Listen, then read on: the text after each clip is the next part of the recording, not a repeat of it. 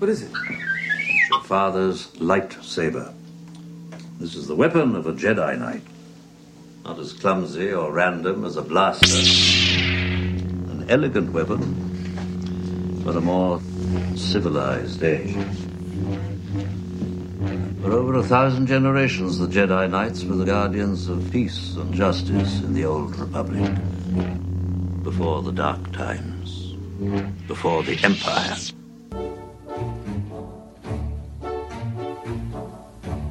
Welcome, everyone, from across the universe to the Wampa's Lair podcast.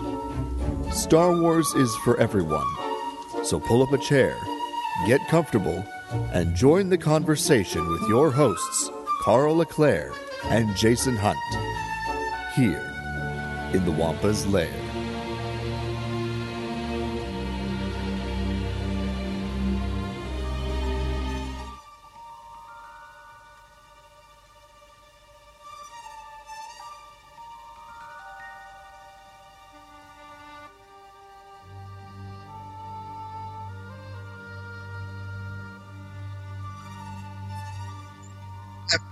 And welcome back to another exciting episode of the Wampa's Lair podcast. This is episode number 379, Guardians of Peace and Justice. I'm, as always, one of your hosts, and with me, the Yoda to my Qui-Gon Jinn, we've got Carl LeClaire. The teacher becomes the master. Wait, that made no sense. I meant to say that the teacher becomes the student. Crap. There we go. As all great teachers inevitably become. So, but yes, we're back, Carl. We are back, and we are looking at nothing but Jedi in this episode, which I'm pretty stoked about. Me too. Any talk about Jedi is exciting for me. Yes, me as well. And you know, for me, what kind of prompted an episode like this is, I think some of the recent Clone Wars episodes have raised some really important questions about the importance of the Jedi, right? Are they needed? I mean, this was a question that was also raised by Luke in Last Jedi, right? The new era of Star Wars is really, really hitting us with questions like that. You know, what are the values of the Jedi? Why are they important?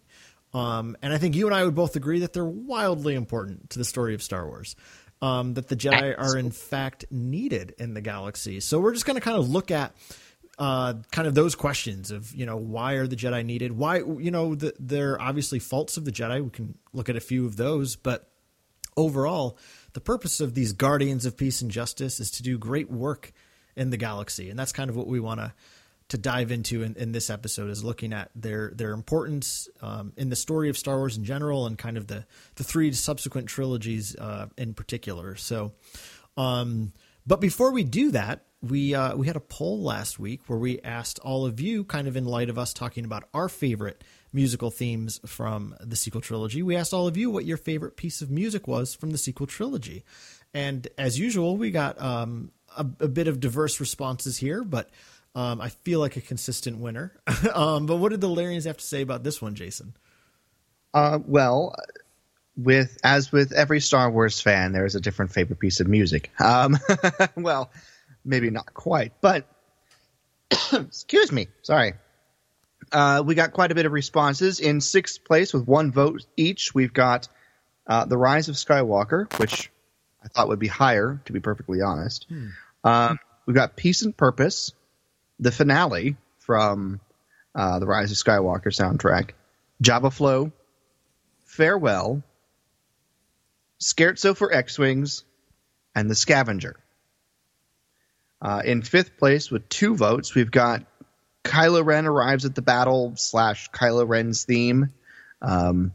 So there's that. Then we've got in fourth place with 4 votes, The Spark. That's not a surprise. In third place with 5 votes, I was very, very happy about this, we've got March of the Resistance. In second place with 7 votes, we've got The Jedi Steps. And in first place with 11 votes, to no one's surprise, we've got Rey's theme. I'm not surprised in the least. It's such a good piece, and it was very high on both of our lists. Not quite my favorite, but it was.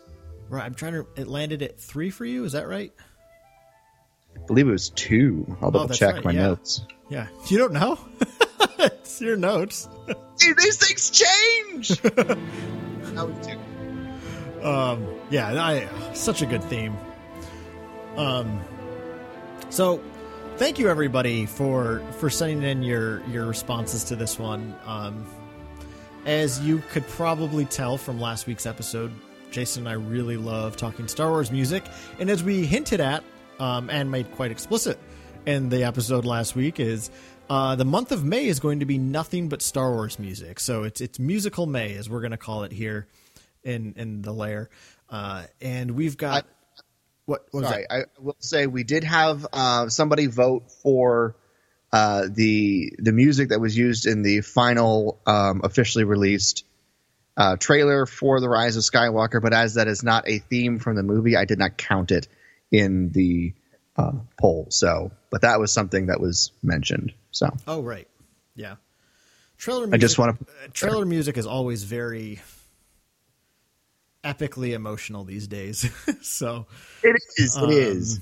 Yeah, and whenever people are like, "Oh, I hope that's in the movie," it's like, nope, that's not how trailers work.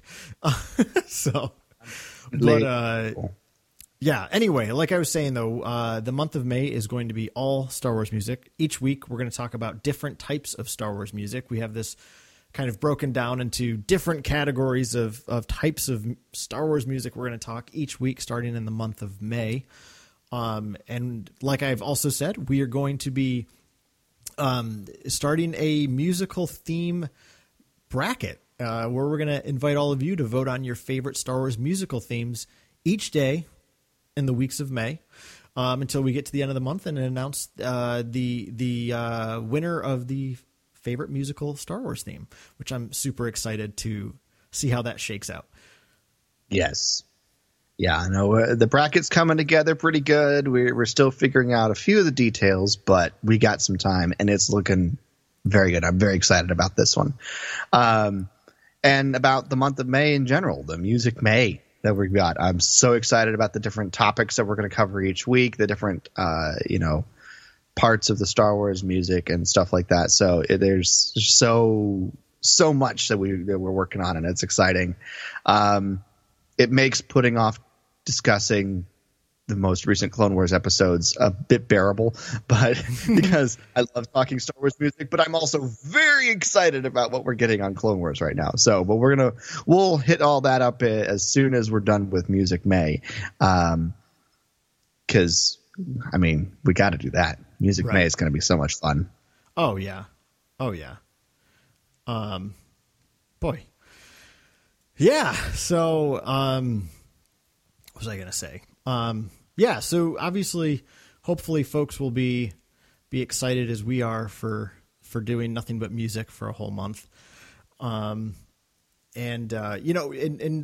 obviously for the This Is Madness tournament that we did back through the month of March, we were only able to engage folks on Twitter, but we're going to change things up. We're going to go back to the old Google Doc form for this musical matchup so that folks on both Twitter and Facebook will be able to participate.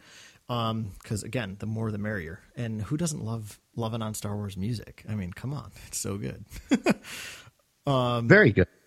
So yeah, so that's all coming up in the couple of weeks ahead. But also, Jason, next week we're doing something a little bit different here in the lair. Yes. So far is what our topic's going to be. Do you want to remind folks what we're doing next month? Or next week?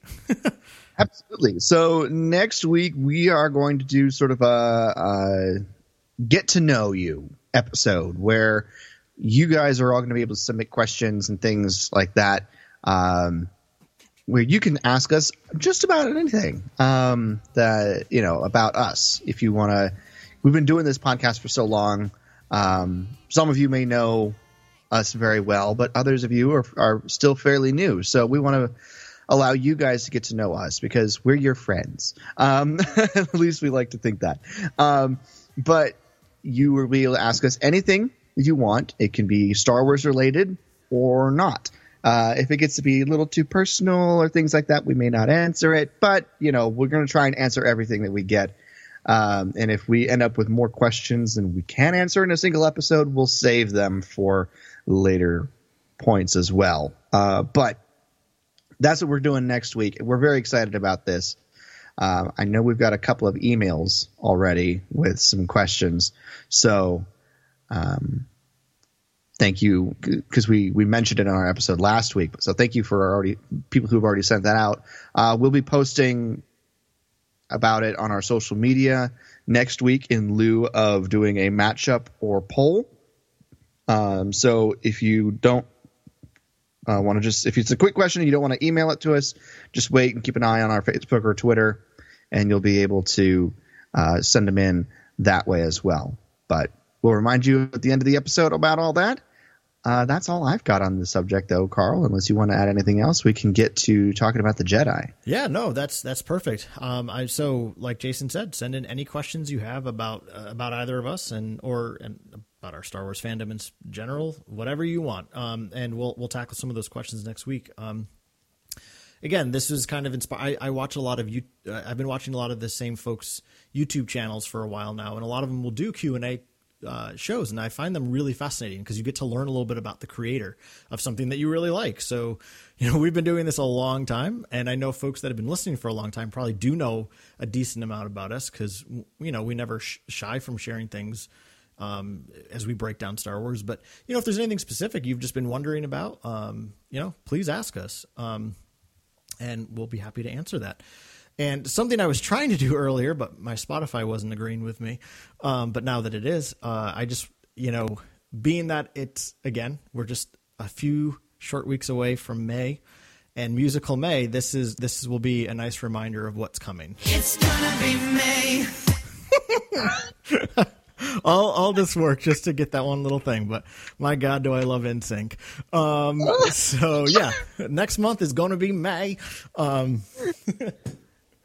But anyway, so the Jedi. Ladies and gentlemen, I just have to pause for a moment. That is the most on-brand Carl thing ever, and it makes me so happy. Thank you so much, Carl. Well, I don't care if anybody else doesn't like it. I love it. I was trying to cue it up so it would perfectly mesh earlier, and stupid Spotify I had to restart it, so I don't know why. But anyway, yeah, excited for musical May. Gonna be May. I love you, Carl. I'm back at you, buddy. Anyway, the Jedi, right? The Jedi are a central tenet of the Star Wars universe. Kind of a big deal. Have been since the beginning.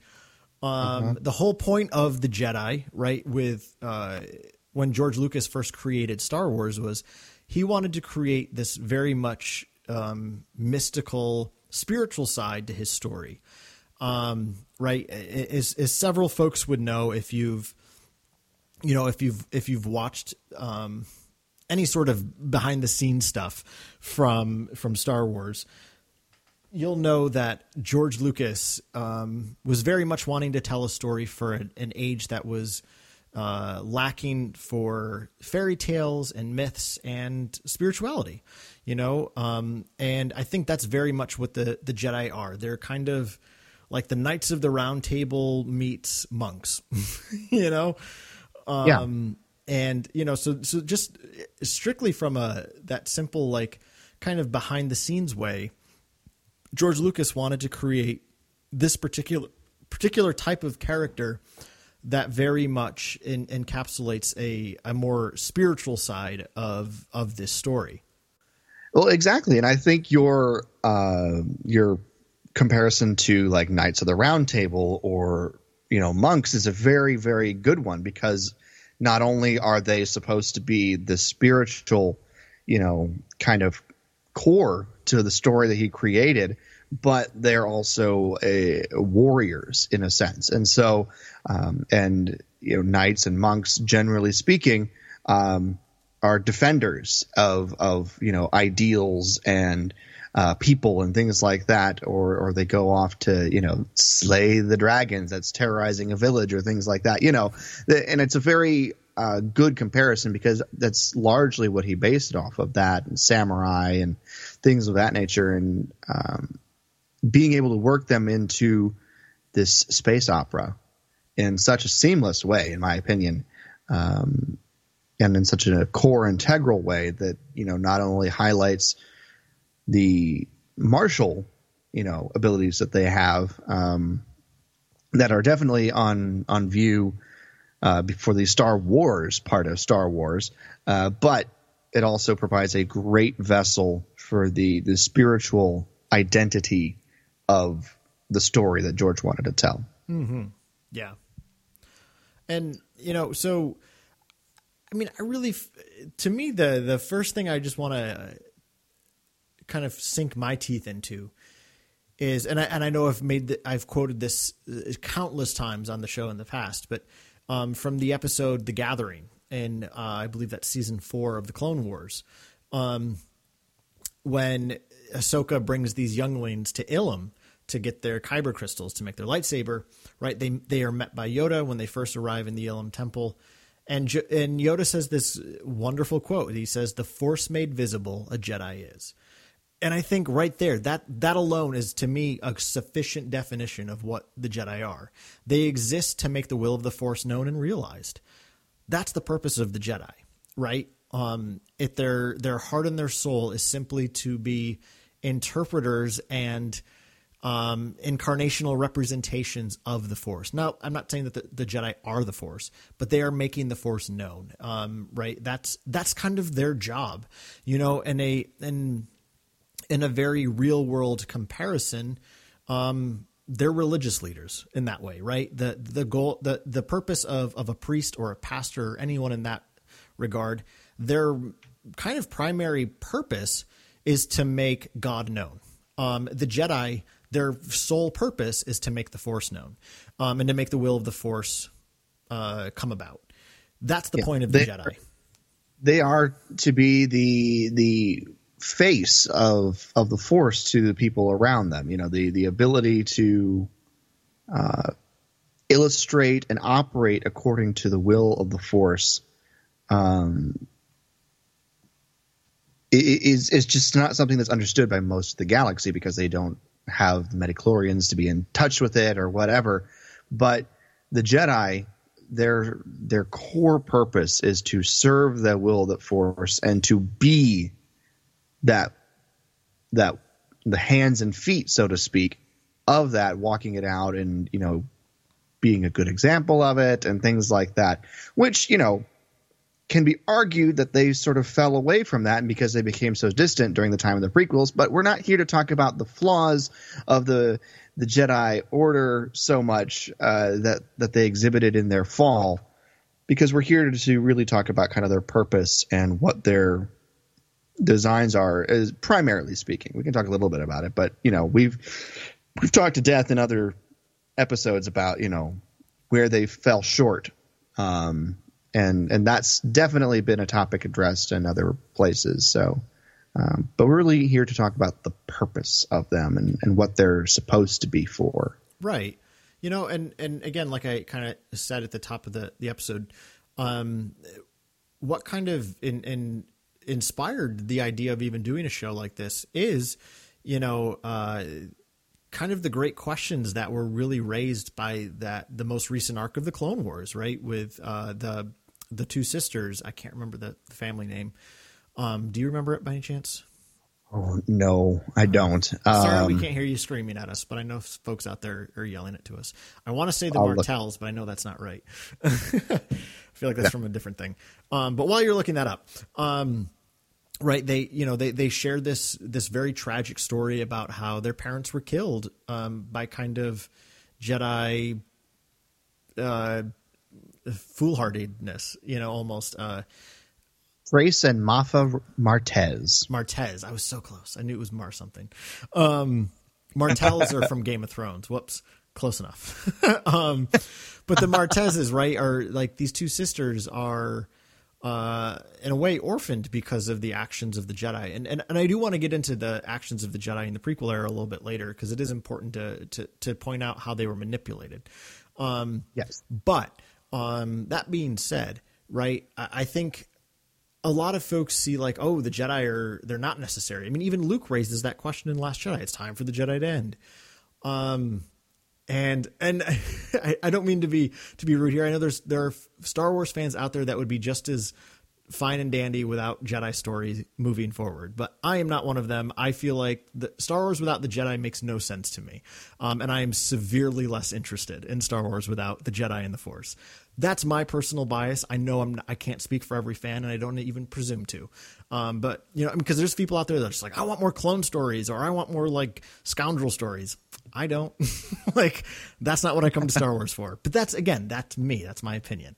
That being said, I find in a lot of ways people's disdain for the Jedi is because we focus too much on the prequel era's failings. And I also think that there is an element of, again, in a real world way, a strong disdain in our culture for organized religion, which is what the Jedi of the prequels kind of come to symbolize. But again, and not to get too much into this point, but I will always argue for the goodness of organized religion. And I know there's a lot of people that don't see it, but that's also a lot of people that choose not to see the good. They only choose to see what's bad and fail to see why what's bad is bad. So that being said, like I want to kind of own that right here, kind of even towards the beginning of this discussion, because that will influence how I understand the value of the Jedi. I see it again in a very analogous way to the goodness of organized religion. I don't think organized religion is flawlessly perfect. Of course not. But in the same way that the Jedi are not flawless and perfect, but again, like we were just talking about, right? Their primary purpose is such a good and necessary thing. And it's the intricacies of it that where things start to come apart. So that being said, I kind of want to just look at how the Jedi are realized in this Star Wars saga story, right? And specifically looking at it in release order. So, talking about why George Lucas in the 1970s, when he was writing the story, chose to create something like the Jedi, which I believe their original name was Jedi Bendu, right? That was the full name in the early drafts of the Star Wars, as they were known as the Jedi Bendu, the ones in the middle. Yes. I was trying to Captain Jarvis, Jedi Knight. Yeah. Sorry. What's the Bendu, Jason? I'm Bendu, the one in the middle. Thank you. God, how much more fishing did I have to do? But right, yeah. So right, these Jedi Bendu, something created early on by George Lucas, was to be these spiritual monk warriors. And when we get this original story, my take on it is this is a galaxy that's mourning the loss of the Jedi, right? So the original Star Wars story, again, when I say original Star Wars story, I'm talking about where everything began. I'm not talking episode 1, because that's not how the story was told. That's why now I'm going to get off on a tangent for a second, but this is why I always suggest to people who are new to Star Wars, watch them in release order. Never watch them 1 through 9. I'll stand by that forever too. I think it's much better to watch them in release order. That being said, so when you go to it in release order, looking at what was the purpose of the Jedi, when we get to episode 4, we're very much a galaxy that's mourning the loss of something. And you get that in these, that wonderful little scene between Luke and Obi-Wan in Obi-Wan's hut, where Obi-Wan is telling him how the Jedi were the guardians of peace. And there's this like sense of loss as Obi-Wan's telling the story. And as he's expressing that loss, you also see a young person mesmerized by this story, right? Someone who is taken by this story of these great warriors. And, the Jedi, the story of the Jedi kind of provide this sense of hope for a galaxy that's lost in the dark, right? The dark times are what have been at reign for the past 2 decades. And the Jedi were the ones keeping that darkness at bay. They were the ones keeping the light shining in the galaxy. That's what's missing. And even in Rogue One, in that beautiful opening act, with Lyra kind of giving that Kyber necklace to Jyn and telling her to trust in the Force, you get the sense that the galaxy is missing the workings of the Force. And it's not that the Force isn't working, but the primary group of people that helped you to realize that Force are gone, right? They're mourning that loss. I don't know if you noticed this too, Jason, just a quick side note. There was a recent, I don't know if it was an interview or what, but with a couple of the creators for Rogue One. And they talked about how in a very early draft, it was revealed that Lyra was a Jedi in hiding. And I love that. I love that story. I mean, she even looks like she's got Jedi clothes on when she comes out. So again, I don't believe that that's technically canon, but in the early drafts, Lyra was a Jedi in hiding. Well, I guess, yeah, in Catalyst, it's not in any way hinted that she is. No. But that's an interesting story idea, right? and something that could have easily fit with the way they portrayed her and stuff. So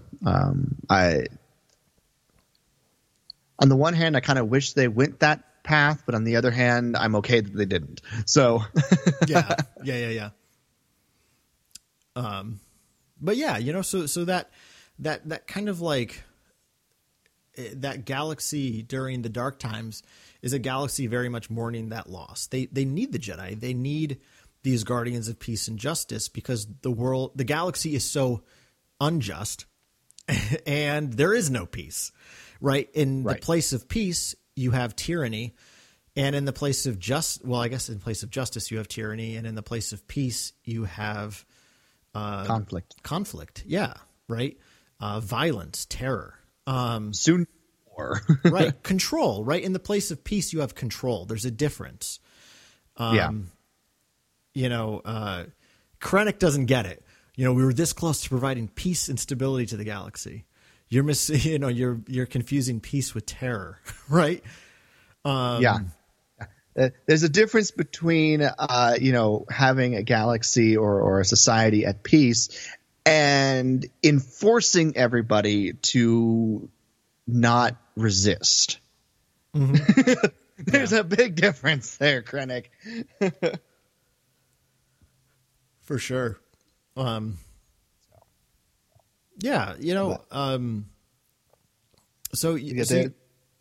ahead. Sorry, go ahead. Oh, I was gonna say, so in that original era, you have this galaxy who's in need of the Jedi, right? This is the story of Luke Skywalker, and what's Luke Skywalker's story? The story of becoming a Jedi. Why is that so darn important, right? There's a reason for that.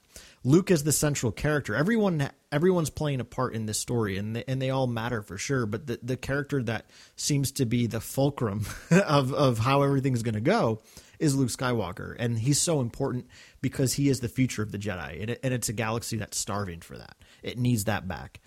The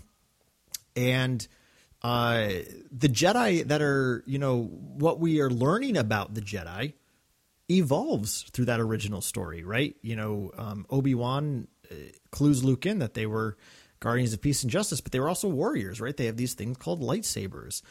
They fought in the Clone Wars. But I love how that story is then that myth of who the Jedi are is shattered on Dagobah, right? Luke shows up looking for a great warrior. Wars not make one great. Right. And he finds a little green frog who's picking through his food and throwing all of his supplies into the mud. Yeah, that's a great warrior for you. Yeah.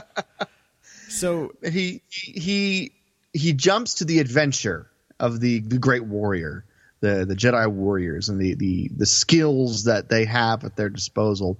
But what he finds is that it's a lot more than that. It's about mastering yourself in order to be a vessel for the Force. And the scholarly part of what a Jedi is sort of gets introduced on Dagobah. Obviously, because of the circumstances, we can't explore that as in depth as it might have been, but because he's got a purpose and a goal that they've got to reach. But he's opened up to the greater idea of the Force and what and how that interacts with the Jedi and how the Jedi serve that. And something that he wasn't really thinking about beforehand. Mm-hmm. That's for darn sure. But yeah, but you know what Yoda ultimately teaches Luke is that the Jedi, you know, they use the Force for knowledge and defense. They are vessels of the Force. They are vessels of nonviolence, in so much as they can be. And right, like the whole point of Yoda in Empire Strikes Back is that this is a Yoda that has been humbled. He understands, again, that the Jedi need to be something different. And he's going back to their roots, right? That they are the Force made visible. That's what's important. And that's what Yoda's teaching Luke. That's what Yoda's teaching us, right? As an audience, is that this thing called the Force, this group known as the Jedi, what they ultimately need to represent in the galaxy is something more than just the violence that surrounds the galaxy. You know, they're not the Sith. They're not the ones who are going to be aggressors and fight wars. There's something distinctly different. And, you know, as that story comes to an end and that, you know, climactic event when Luke throws away the lightsaber in the face of Darth Sidious, you know, that's where we see the fullness of what a Jedi is meant to be, what they're supposed to be, which is selfless and nonviolent. And I mean, I'm going to say something that's kind of an oxymoron, but they're nonviolent warriors, which is weird in a way, but they are. Okay. And they're the ones who are supposed to restore things that are out of balance. And how do they do that? Well, they're kind of mirrors of what balance ought to look like, right? Like Luke needs to come to be in balance with himself. And he does. At the end of Return of the Jedi, this is a character who knows himself. He's found that balance, and that sense of balance from him brings balance to Anakin, and allows Anakin to return to his Jedi roots as well. So yeah, you know, I mean, the OT era was living in the shadow of the Sith and of the dark. But we needed a character like Luke who learned the simple ways of what it meant to be a Jedi, to kind of be that spark, if you will, to start to cast that darkness aside. And that's what the Jedi are, right? They are those beacons of hope. They're those beacons of light. And that's what Luke ultimately becomes in that original story.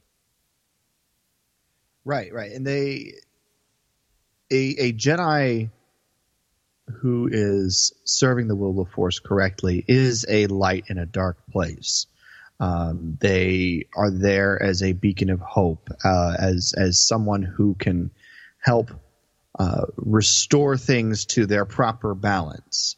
And that's something that in the time of the OT, the galaxy is without, and why Luke's story to, you know, be the return of the Jedi is so important, because it desperately needs this balance, this hope, this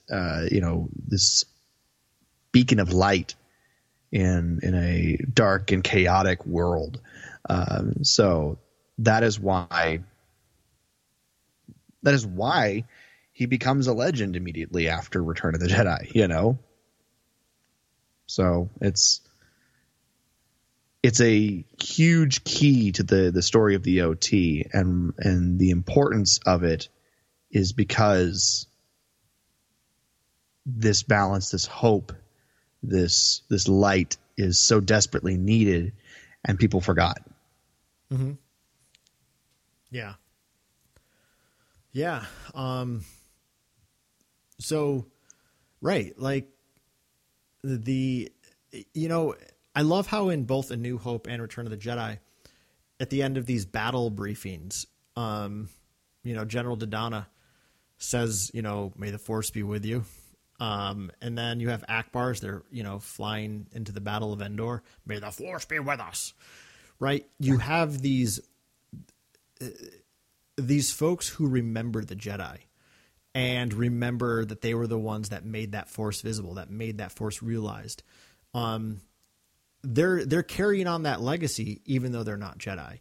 But they're obviously very much in need of Jedi. Again, go to that moment in Rogue One when Bail's about to leave and Mon Mothma pulls him aside. What about that friend? That that Jedi, right? Mm-hmm. There's this tremendous hope that by bringing the Jedi back, that's how you win this war, right? Even within the story of Star Wars, I think that you have these everyday characters who understand that there's a battle of light versus dark, and in the time of the original era, the darkness again is what's reigning. So you need to bring that source of the light back. And that's who the Jedi are, again, at their core. Exactly. Yeah. So, so looking at the prequel era then, right? Like, so when George goes back and writes this prequel story, he's telling us how the Jedi fell. And in order to tell a story of a fall, it's going to be negative, right? Like you're not gonna be able to tell a happy story here. But I would say that the prequels ultimately shows how the Jedi are corrupted by the Sith.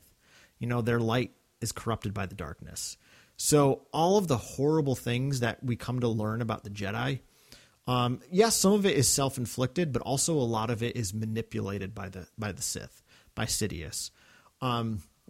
And most notably in the fact that Palpatine creates a war on purpose to draw the Jedi in and warp who they truly are. So I'm currently rereading the Revenge of the Sith novel, and I could not be happier. I haven't read it in a little while, and my God, is that book good. No, in my opinion, no Star Wars book even comes close to what Matthew Stover does with the Revenge of the Sith. I mean, it's like poetry and exciting story. I finished reading the Rise of Skywalker novel. It was fine. Like, I didn't love it. I didn't hate it. But nothing comes close to being as good as the Revenge of the Sith novel. If you've never read it, even if you're not a Revenge of the Sith movie fan, I'm telling you, this book is so damn good. But that being said, there's a point, in the book where Mace, again, there's so much stuff in the book that's not in the movie. And if the movie was even half as good as the book, Revenge of the Sith would be my favorite movie.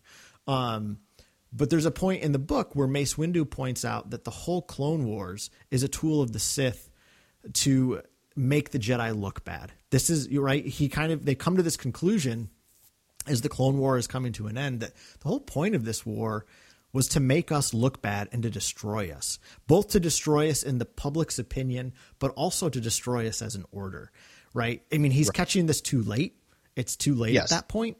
But that's exactly the point. The Jedi are drawn into this war by someone who does it to destroy them. That's the whole point of the Clone War. Yeah. It is designed specifically to create the foundation for which the Jedi can be brought low and crumble not only from without, but from within. Because not only is this war designed to just simply, the war is designed to work on multiple layers. The war is designed to, very simply surface level, thin the numbers of the Jedi. Because in a war, there are going to be casualties. It also is supposed to create, a moral foundation that is crumbling because the Jedi are supposed to be these moral beings, but they've been brought into this war, and they are acting as generals and things like that. And they're, whether they are directly involved or not with some, atrocities that will inevitably happen in any war, they are still blamed for it because they are the public face of a war. Because the only other face that people see from the Republic side is the same one over and over and over again in the clones. Yeah. And those are all hidden by a mask. So, and then it also causes them to be questioning among themselves. And we see a little bit of that in the Clone Wars series, but we got a lot of that in the initial comics that came out between Attack of the Clones and Revenge of the Sith. There were several schisms that happened, and Jedi had to, kind of come to terms with that within the Order themselves. And there's a little bit of that that's, shown and highlighted in the Clone Wars TV series. Krell goes off the reservation. Barisafi, has a bomb go off in the Jedi Temple, things like that. And so it's designed to crumble the Jedi from without and within. And it's expertly maneuvered around them because at this point, in order to serve people effectively, they have essentially attached themselves to the office of the Supreme Chancellor and the Senate as envoys. And they're, wound up in the government system that way. And the war has been designed to take complete advantage of that. And they cannot back out without appearing to not care about people. So yeah, they're backed into a corner with no way out, and they know it. Yeah. But especially by the end, Yoda knows that there's no way out of this. Even if they wanted to get out of it, there's no way out. Right. So yeah, the sad truth of what's happened to the Jedi here is they've misplaced who they're supposed to be serving. They're supposed to serve the Force and the will of the Force, not a government, not a political system. And that's the problem, is they've become too attached to the political system. Right. And that's a huge problem. Like we've hinted at, there's so many Clone Wars episodes, and I can't think to name any off the top of my head, but it comes up a lot. But a lot of the Clone Wars episodes highlight the reality that the galaxy is losing faith, or has already lost faith in the Jedi, right? We hear that complaint made to the Jedi a lot in these episodes, where it's like, says the keep piester who makes war, or something along those lines, right? Like this reality that the Jedi are not what they're supposed to be. And if you think about it, of course the Jedi don't know how to run a war. They've never done that before. That's not their role, right? Right. Being a peacekeeper, being someone who, maybe even in some ways is like an intergalactic sheriff, that doesn't qualify you to win a war. Right. And that's their problem, is they've become too wed to that system. So, it's what really corrupts them. And you're right. When we meet the Jedi in episode 1, they are in this very prestigious place. They live in an ivory tower. And, they are extremely dogmatic, which I think is also a huge problem of the Force, of the Jedi, right? Qui-Gon is much more of a Jedi than anyone who sits on that council, because his sole purpose is to always be attuned to the will of the Force. You definitely can't say the same about Mace Windu, who I hate, and I'm glad he's dead. Woo, that's mean. That's dark, but I mean it. He sucks. He got what was coming to him. But, right, like the code forbids it. Stuff like that. That's not what the Jedi are about. They're not about codes and dogma.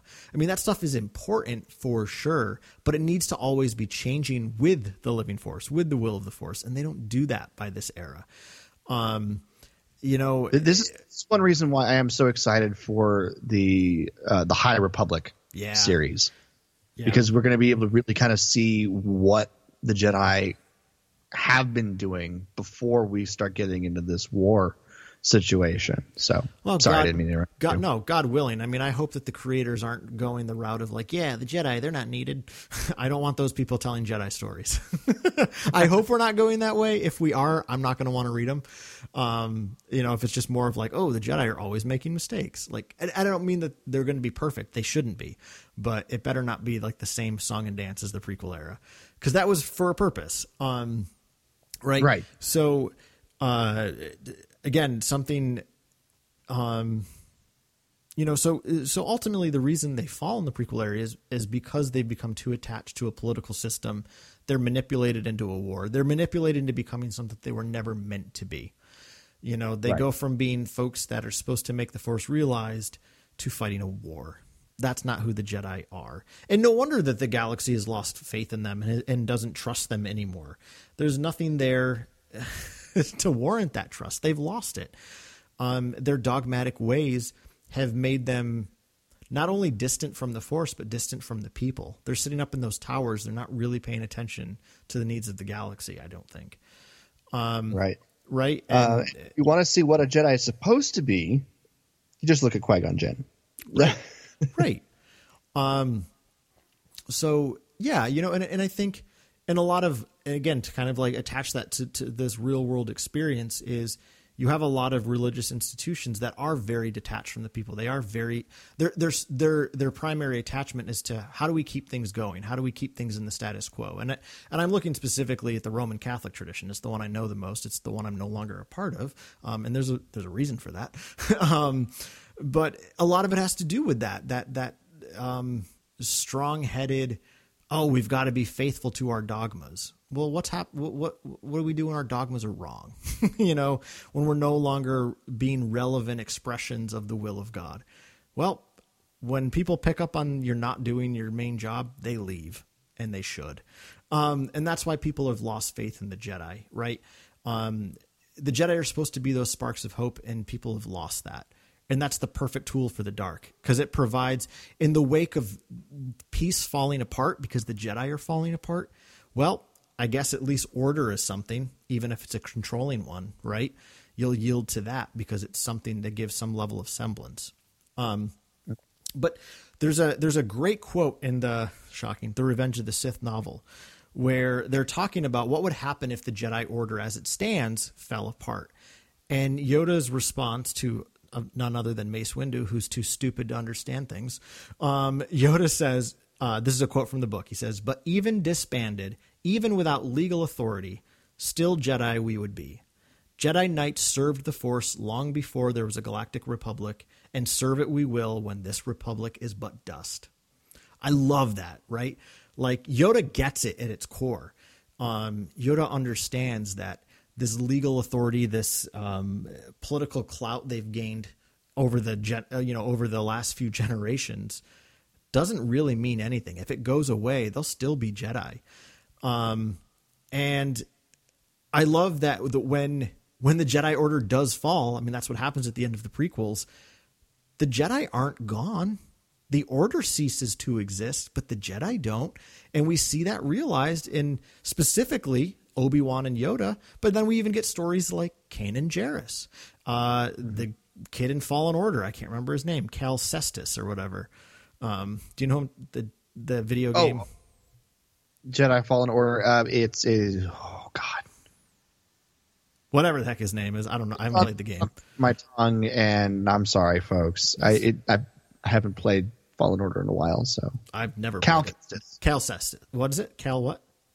I believe it's Cal Kestis. Okay. Well, so anyway, but right, we have these other stories where we see that the Jedi haven't gone away.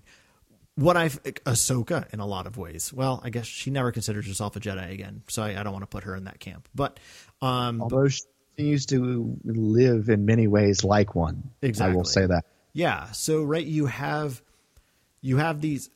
I would all of them, whether it's Ahsoka, Cal Kestis, Kanan, Obi-Wan, Yoda, all of them are figuring out what does it now mean to be a Jedi, right? That's why I love their stories. Like, I love those stories in these in-between years because they have to figure out what it means to be a Jedi again.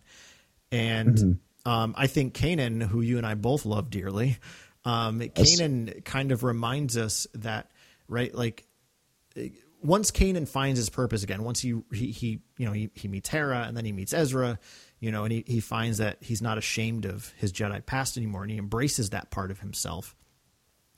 His primary goal is just to help people, right? And he ultimately, initially, just wants to do it on a small scale way, right? In these little daring raids and whatnot. He's very obviously hesitant at first to get involved with a war again. He knows the problems of that. But what's so neat about Kanan is, again, he's rediscovering the roots of what it means to be a Jedi. And right, because the galaxy needs them. So I love that, Yoda and Obi-Wan especially, like, they go into exile, not in hopeless defeat, but rather in the hope that the Jedi Order will be reborn again.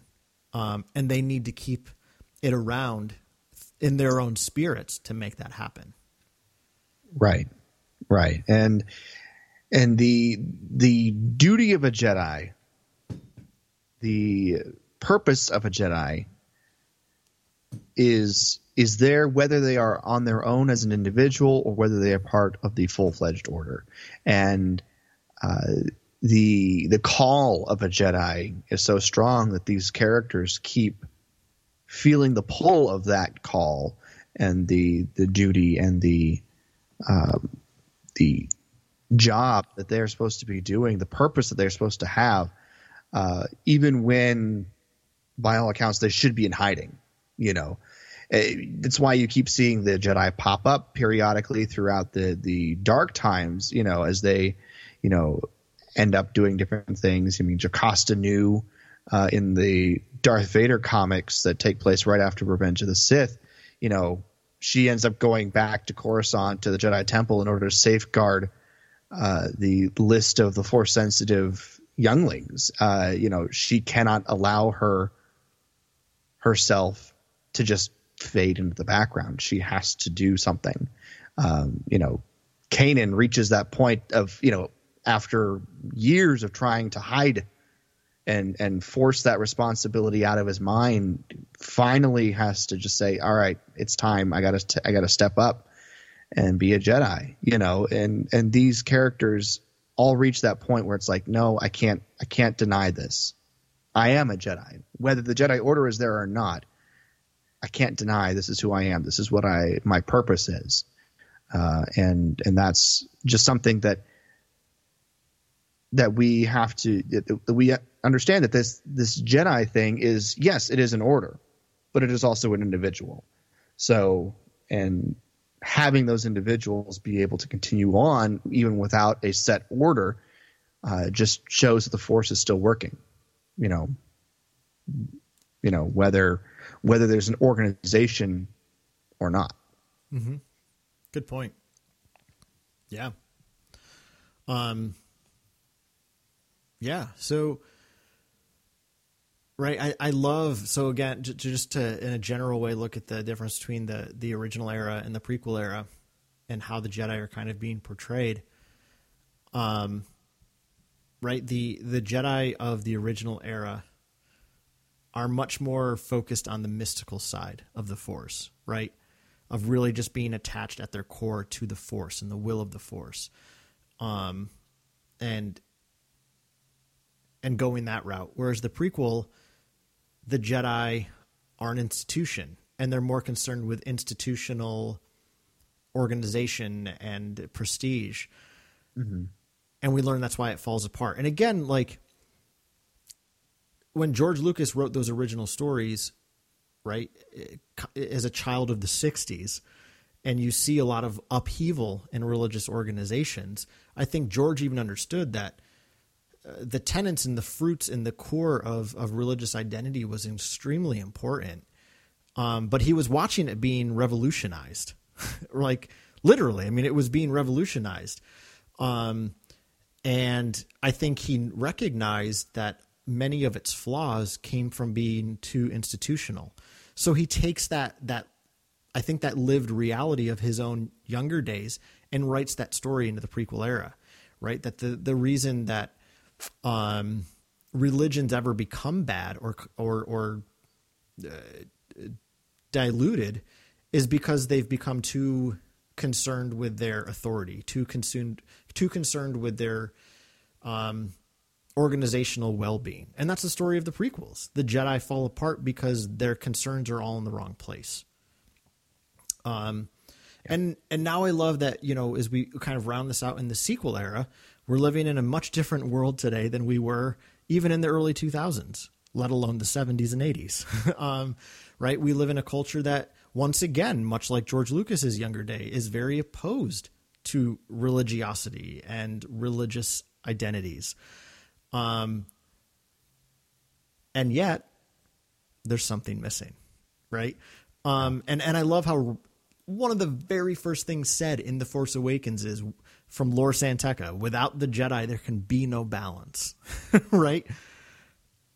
It's once again, I mean, again, and this is my just general overall critique of the sequel trilogy, is we're just getting a rehash in a lot of ways of the original story, but it's a similar place that we were with the original era. So the sequel trilogy is showing a galaxy that's out of balance in the absence of the Jedi, right?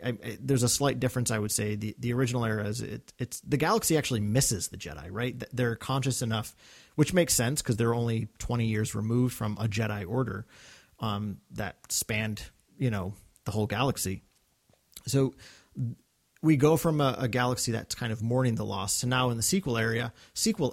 I think they're kind of whatever about it, but we're seeing that without the Jedi, things just can't stay peaceful. There's no one there to be a guardian of peace and justice. So What happens is peace and justice crumbles. Well, you get the rise of tyranny again in the First Order. Mm-hmm. Yeah, no, and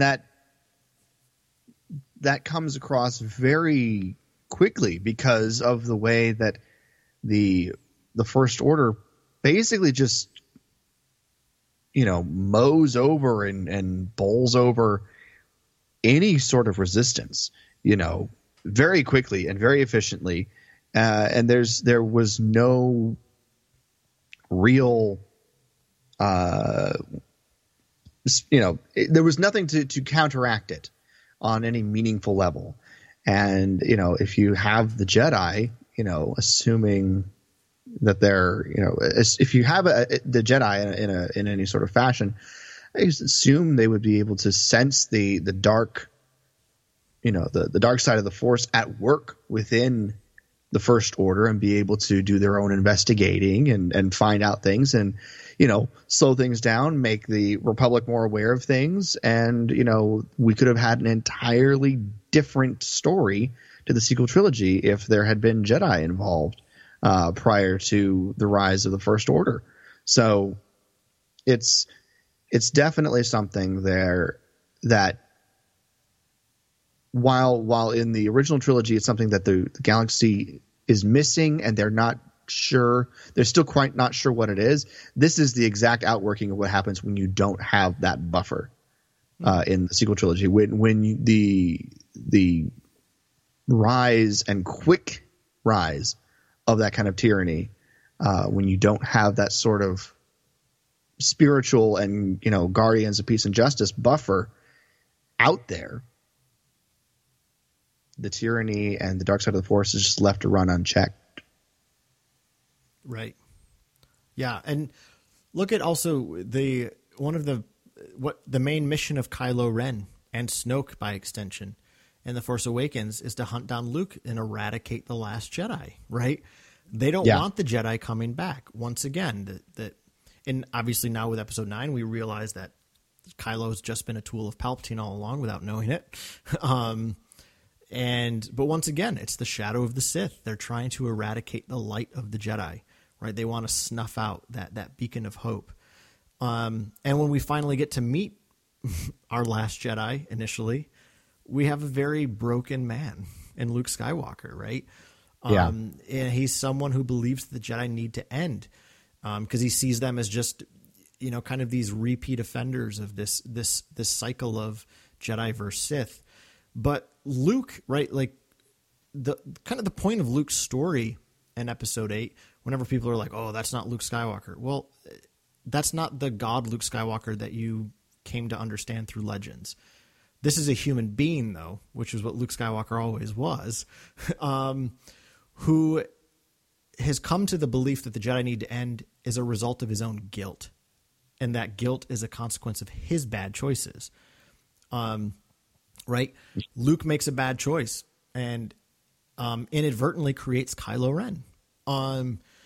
And his guilt for that is so strong that he believes himself to be a failure, which is valid.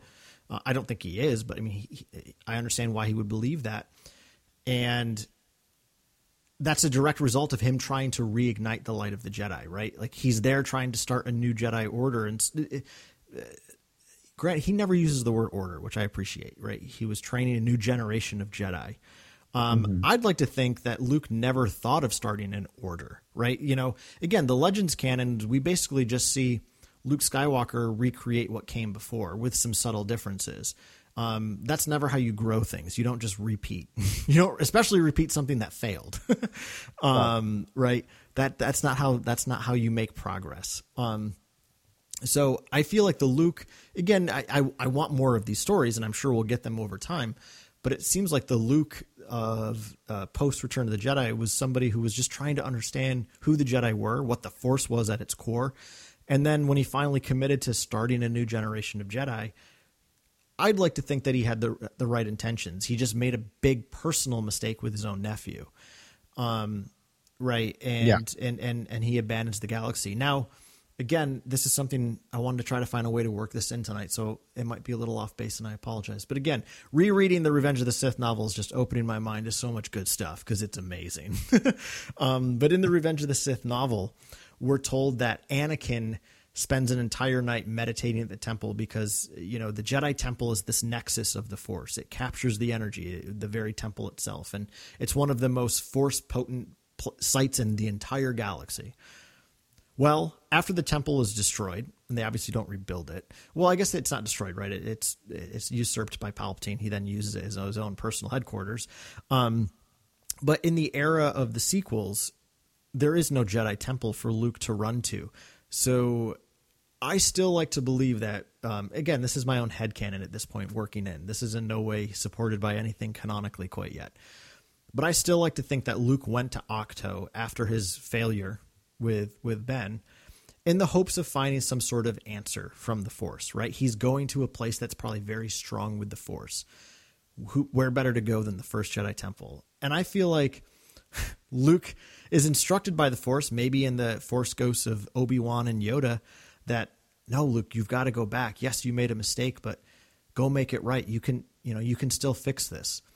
But kind of like Luke in Return of the Jedi, he thinks he knows better than his mentors. And he's like, nope, you guys don't get it. Stop pestering me. Fine. I'm going to cut myself off from the Force because the Force will figure out what to do. I can't. The Jedi can't. It's not for them to answer. But by the end of that movie, we see Luke's arc come full circle, right? He does believe in the Jedi again. I won't be the last Jedi. Right. And now he's passed on that legacy to this new character in Rey. And, you know,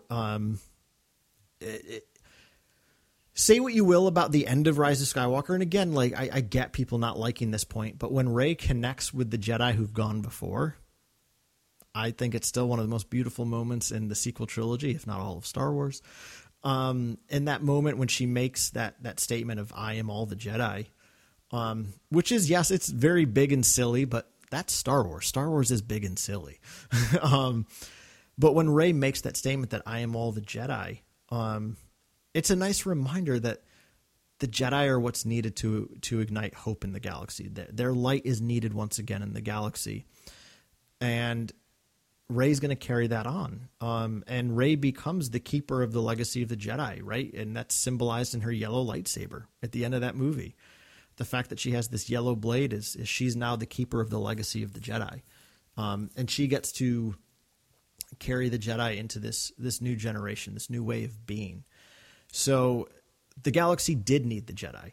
And yeah.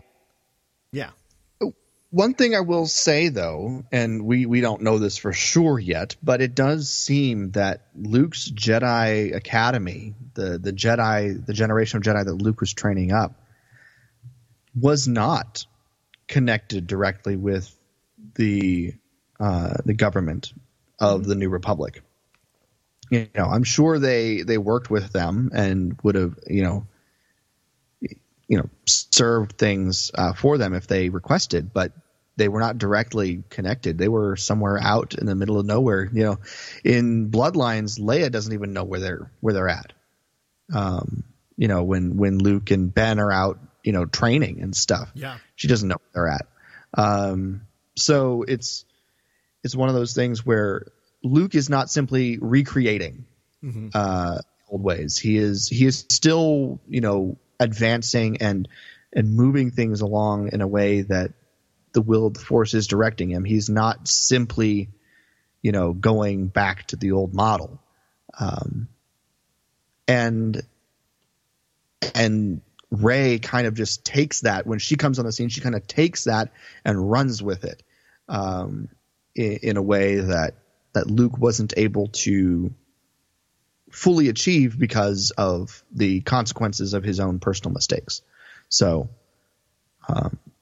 and I think that's something that we have to, be aware of, whether we're looking at the Jedi Order, or, our own religious institutions, is that these are still,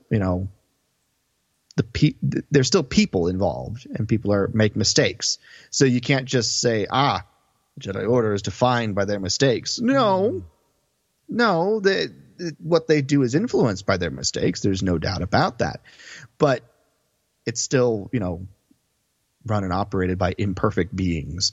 Yoda is not perfect, and he admits that and discovers that, during the prequels, and becomes much more connected and becomes a student again after the prequels in order to get to where he's at in Empire, And Luke has to realize that, when he has that conversation with Yoda in The Last Jedi, so you're never done learning, and you're never done improving. And the Jedi the Jedi path is a way to live. It is not an occupation. It is a worldview and a journey, towards continual betterment of yourself and people around you in connection to the will of the Force.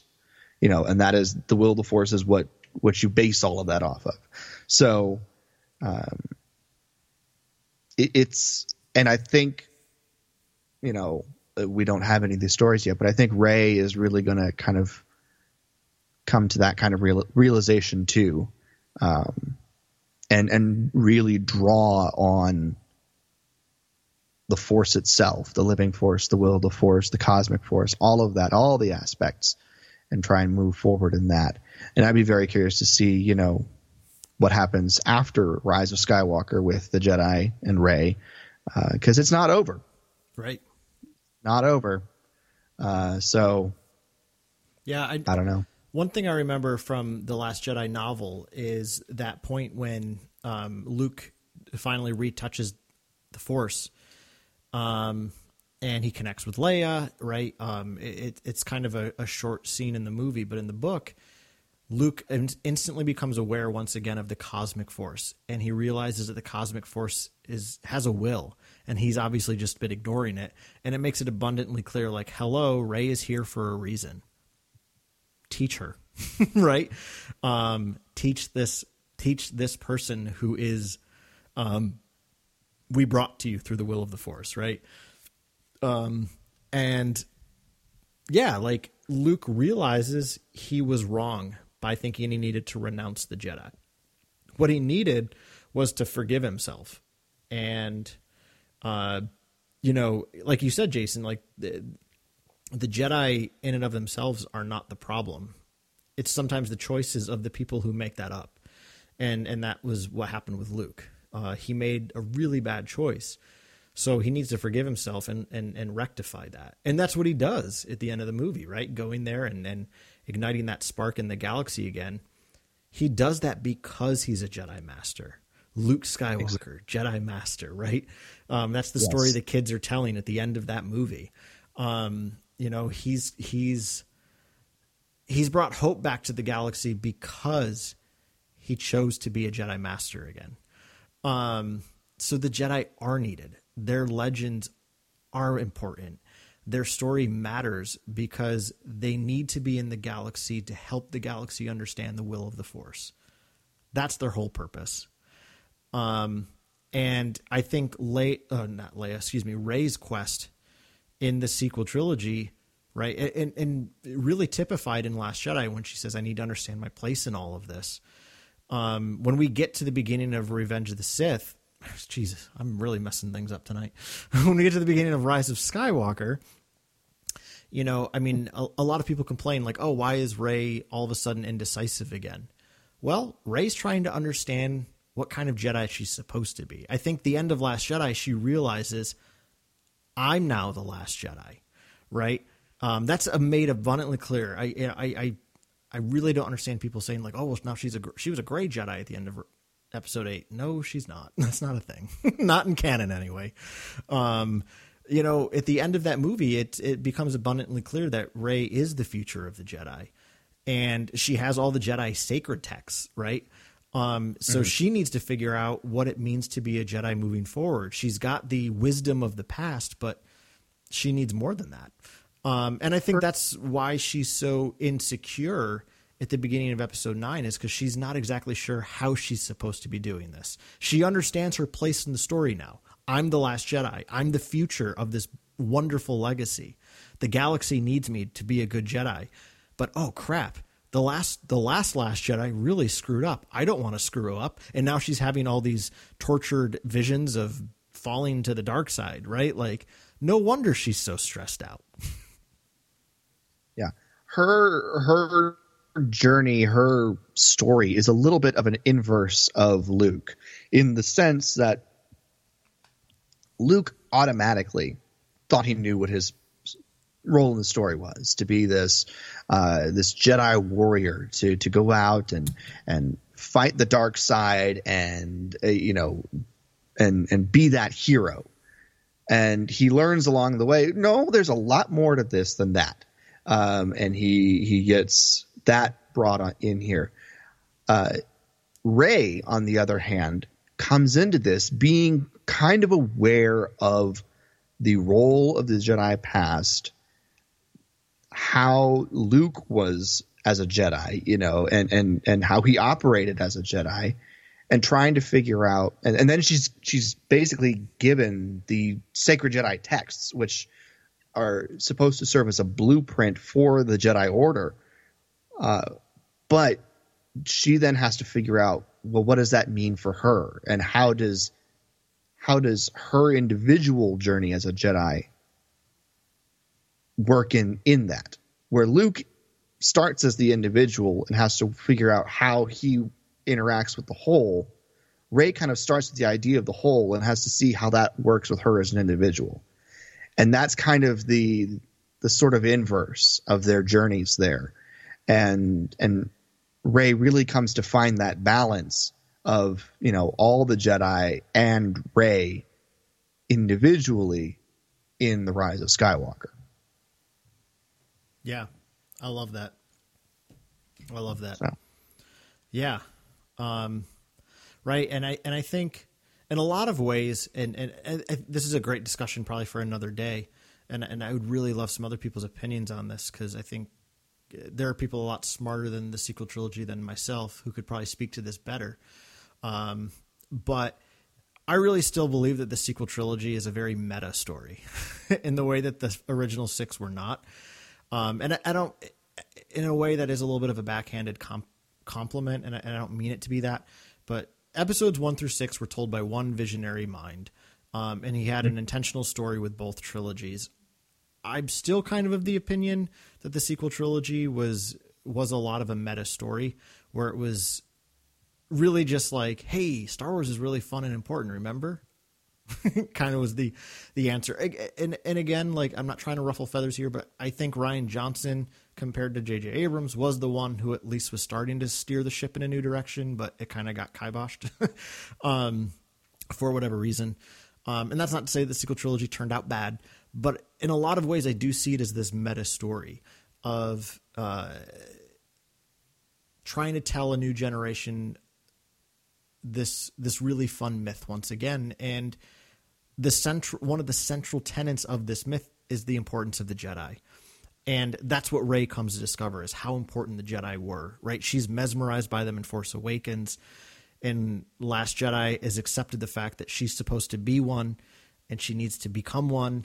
And then in Rise of Skywalker, understands how to be one and what that looks like for her. And so to kind of just bring this all to a close, I would say that these guardians of peace and justice are going to be forever needed in that galaxy far, far away. Rey understood that. Luke understood that. Yoda understood that. Qui-Gon understood that, right? These great Jedi mystics all got it, that at the end of the day, they are needed because of they are an open channel of the Force. And whenever they're doing that, they're being a good Jedi. And, you know, I will say one thing I wish had been more directly in Rise of Skywalker, maybe more early on, is Rey. Rey doesn't really know what she's supposed to do till the very end. And she is kind of told by Luke, which I wish she'd kind of come to that conclusion on her own. But, you know, she does come to the realization that she is the future of the Jedi. And they're going to live on through her. And I think in that meta story, it's a reminder to all of us today that spirituality and people who interpret spiritual realities are really important in our world. And we need them. Yeah, I agree. So there you have it. It's a great that. Yeah. So there are kind of just some of our overall big picture musings at the value of the Jedi and why they are so needed, right? The sad truth of the Jedi that the Montez sisters talk to Ahsoka about. Martez. What's that? Martez. Yes. So the Martez sisters see the Jedi at their worst. And are part of that population that think the Jedi just aren't necessary. But I think when we pull back and look at the history of the Jedi, the legacy of the Jedi is not failure, but of peace and justice. Indeed. Indeed. So, anyway, as always, we welcome any of your musings about the Jedi and their importance in the galaxy. But also, like we said, next week is going to be an episode run by all of you with your questions and our honest answers.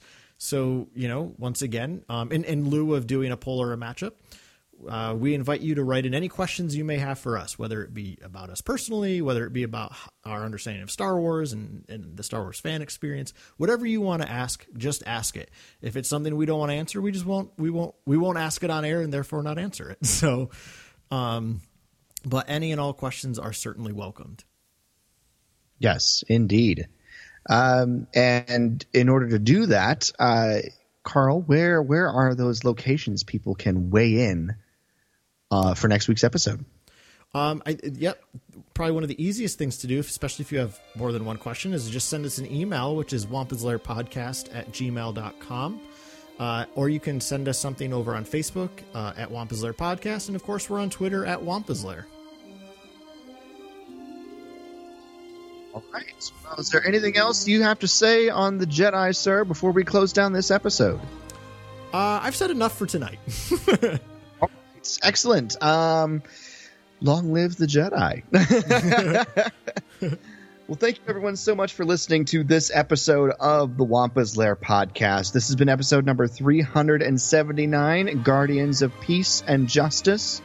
For Carl, I'm Jason, and we'll see you next time here in the Wampa's Lair.